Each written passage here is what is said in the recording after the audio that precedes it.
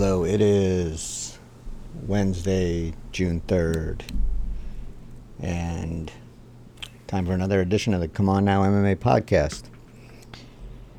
Today's first topic, I looked at what the UFC has coming up on its schedule and the fight cards for the 13th and the 20th, both of which I'm going to assume they are taking place at the UFC Apex, which is an assumption right now because they have not been approved for the Apex at this time. But both fights only have one fight announced on the UFC's website, and that is something I've been railing against for some time. But it appears that the short notice aspect of booking these fight cards is going to continue. And my fear is that it's going to become the norm. And I think this should change some things inside the UFC. And one of those things is pay. That's the main thing it should change. And another thing, it should maybe change the way the UFC fighters are considered employees or independent contractors. Why I'm saying that is, the expectation, I think, with booking these fights on short notice is that the UFC fighters are going to be in shape and be ready to accept the fight on ultra short notice and perform at their best, which means they need to stay in fight shape year round. So if your job is to stay in fight shape year round, on the expectation that you could get a fight at any minute, aren't you more than an independent contractor then? If the expectation is always be ready to fight for when the call comes. You might get a call for a fight in a week's notice. You might get a call for a fight in 2 weeks or, a month. But now, since the COVID-19 pandemic, the rule has been you're going to get a call on very short notice to take a fight. So that kind of changes things, I think. And it should also mean that if you're going to take a fight on short notice, you should probably be compensated for that, for accepting the fight on that kind of notice when you normally would get 6, 8, 10, 12 weeks notice in the past to prepare. There's no preparation time. So now your preparation time is built into your employment more or less, unless you're going to fight at unprepared and not in shape. And we all know that it's not healthy to cut X amount, an excessive amount of weight in a 1 week. So now you have to kind of stay in a range where you can cut the weight safely within a short period of time. So I really think that this could change things if the fighters would pursue it. Because if you're, like I said, if your job is to get in shape, stay in shape, and always be ready for a call on short notice, now you're not an independent contractor. You're always working and getting ready to work for your employer.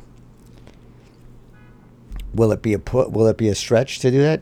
Maybe, but I think with everything else that the UFC has done to subvert or to avoid making these fighters employees and not independent contractors, I think it's going to add up, and it adds up. There's a ton of other things you could add on to it, and this is just another one. So I think, if your job is to get ready and stay ready, you should be compensated for that year round, and you should also be maybe considered an employee. So it's something to really think about. And I know there will always be some fighters that will take what the UFC gives them, but there's got to be someone that's going to stand up at some point and say, this is all adding up to make us employees and not independent contractors. Probably going to have to wait until the current, until we get a change in who's in control of the NLRB.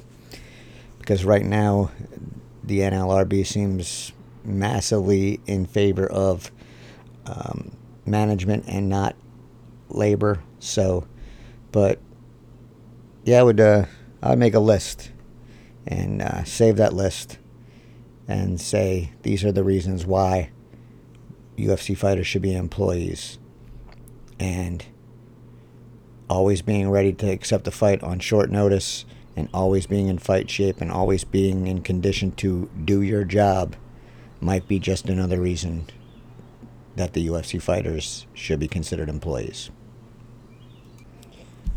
I meant to talk about this earlier this week, but it just kind of slipped my mind.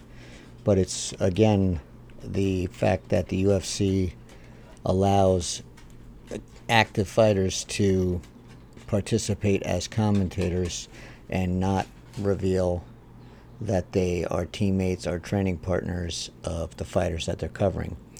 And I know we want to believe that they're going to cover their teammates, without bias, but we've seen in the past that that's not true. An example was Dominic Cruz. I forget who he was covering, but it was one of his teammates. And I believe that person got knocked out. And instead of covering the knockout or speaking about anything that was related to the knockout, Cruz just kind of no-sold it and didn't say anything. And that's wrong, because that's not what we expect from a commentator. We expect a commentator to commentate on the fight, good or bad, both sides. And just because your teammate got knocked out doesn't mean you shouldn't have anything to offer about the other fighter who won. Well, anyway, back to the point that of why I don't really like this. We didn't find out that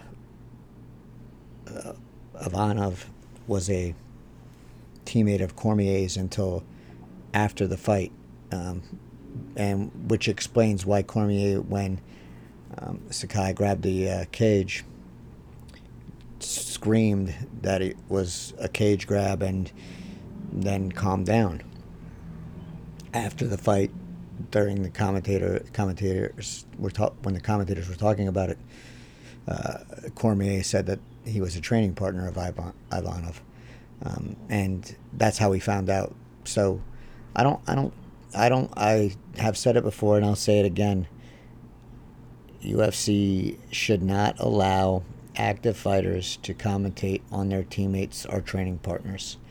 It's a conflict of interest, and you're not going to get a 100% or even close to 100% unbiased opinion. And I know everyone has their biases built in, but when you're a teammate, that's especially going to be biased.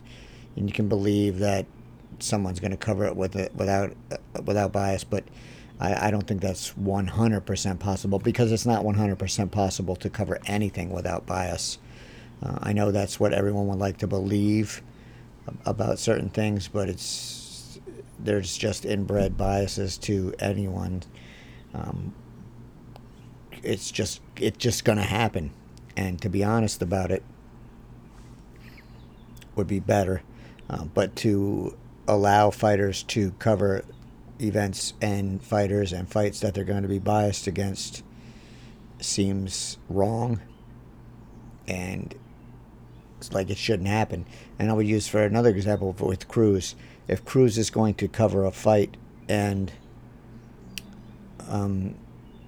Keith Peterson's refereeing, do you think he's going to give Peterson the benefit of the doubt after he blasted Peterson for smelling like alcohol and cigarettes? I don't believe that he will. And so I think the UFC needs to remove these biases or potential for biases, and either excuse the fighters that are commentating from the fights that their teammates are competing on, or give a full disclosure at the start of the fight. So just something I remembered from last week that I wanted to bring up that I had forgotten about. Okay, if you're like me, you got a bunch of notes for stuff floating around, and occasionally you'll find them and be reminded of what you wrote that note for.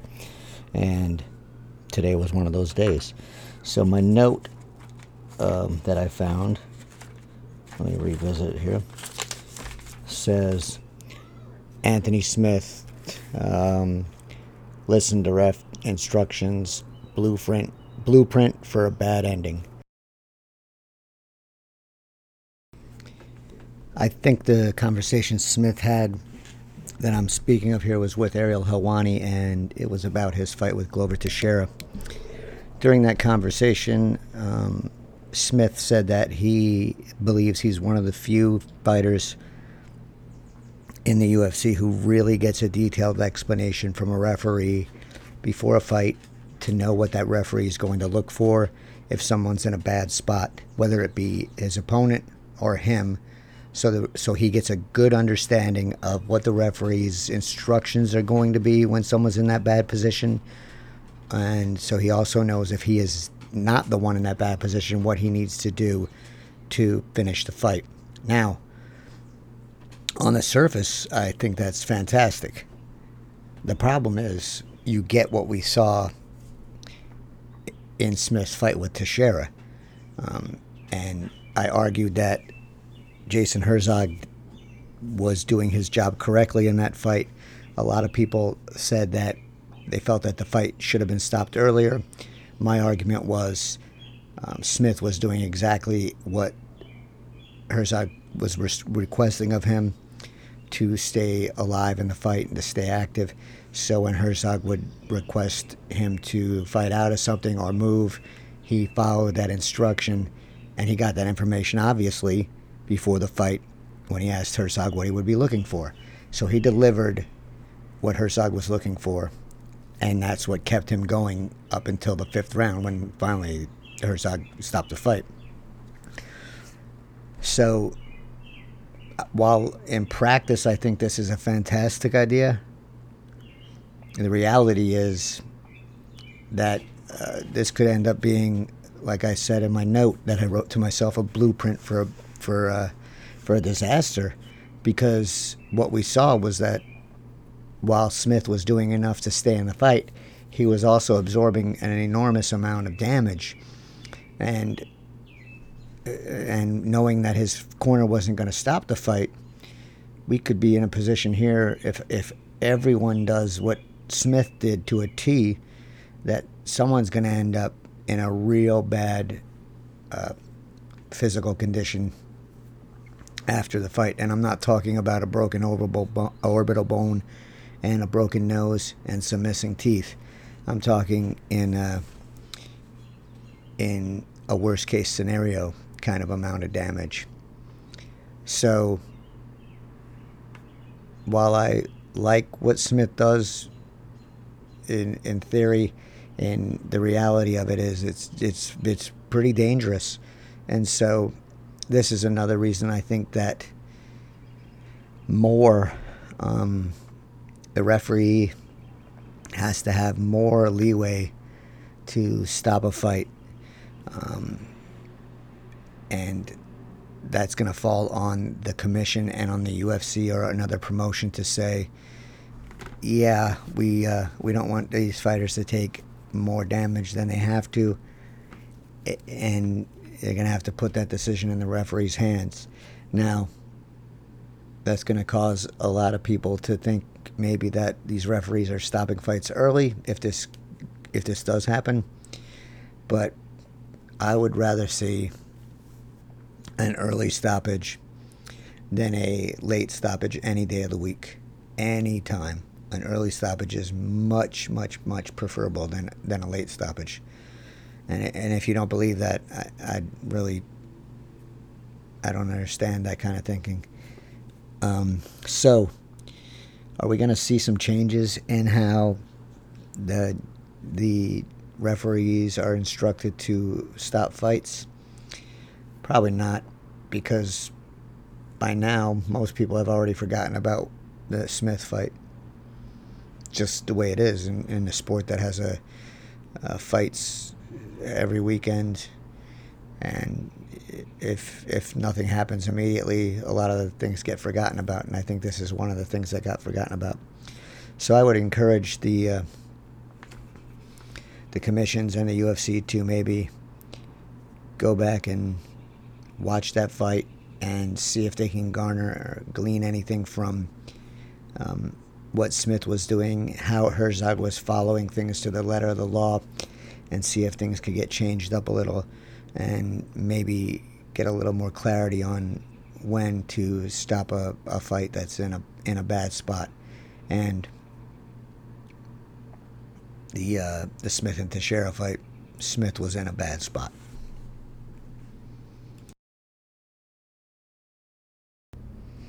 When I followed the NHL, one of my favorite times of the season was salary arbitration time, because it was darkly comic to me, because you would have these players would go in and they would make their case to an arbitrator of why they should be paid more than they were getting, and they would sing their own praises and come up with comparable stats and show the arbitrator,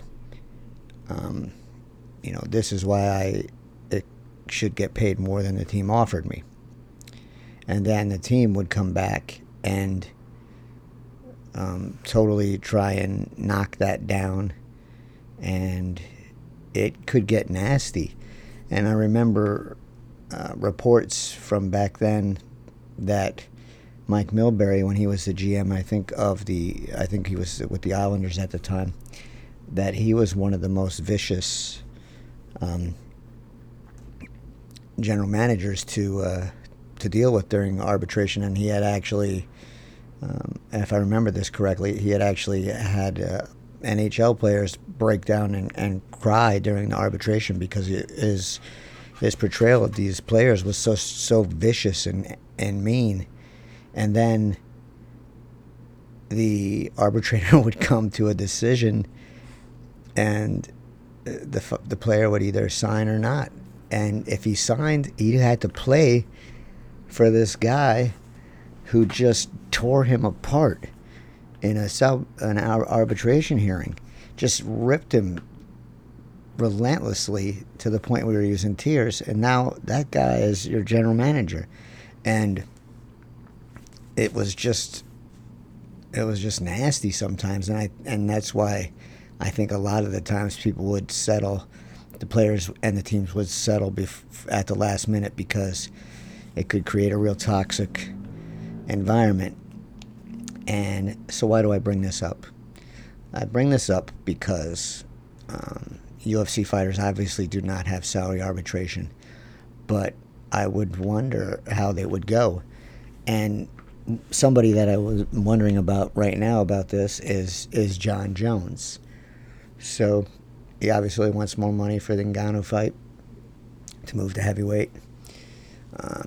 He probably deserves more money for that. I mean, not probably. He definitely deserves more money than that for that. And the UFC is not going to pay him. So say in a weird kind of other universe that this arbitration could decide his salary. And one thing that he would have on his side was the ridiculous split of revenue between the UFC and the fighters, which is not close to any other sport. So that's one thing Jones could check off. Another thing he could check off is the fact that multiple times while discussing how Jones doesn't deserve what he asked for, UFC President Dana White has said that Jones is without a doubt the greatest of all time in MMA. So that's going to carry a lot of weight if someone would go into an arbitration hearing and say, I think I deserve more money. They don't think I do. But meanwhile, they're out here calling me the greatest of all time and saying that I could have been the LeBron James of MMA. So let's look, what does LeBron James make? And, then you start. And I think if Jones went to arbitration, I think he would have a lot of things to pull out to make his case for earning more money. But this is but on the other side, the UFC could bring out all the negative things about him and his arrests and whatnot, and whatever um, other items that have not come to light the UFC may know about. Those could all come out in an arbitration hearing as well, and that, while it might not harm Jones's salary arbitration, these things come out in the public, and if the UFC knows it's going to lose the salary arbitration, I wouldn't be surprised if it would get just nasty to hurt a fighter's earning power and standing with the fans, and really damage their image. So I would love to see salary arbitration in the UFC. I don't think it's going to happen. I would like to see it for many reasons. One, because of the show it would bring, and two, because I think it would drive up salaries, because the obvious thing that everyone would start with, it was the revenue split. This is obviously a fantasy, but I can dream every once in a while, right? So maybe it'll happen one day. I'm not going to count on it, but if it does, make sure you tune into these arbitration hearings and keep an eye on them, and because they can be entertaining. Last thing I have for tonight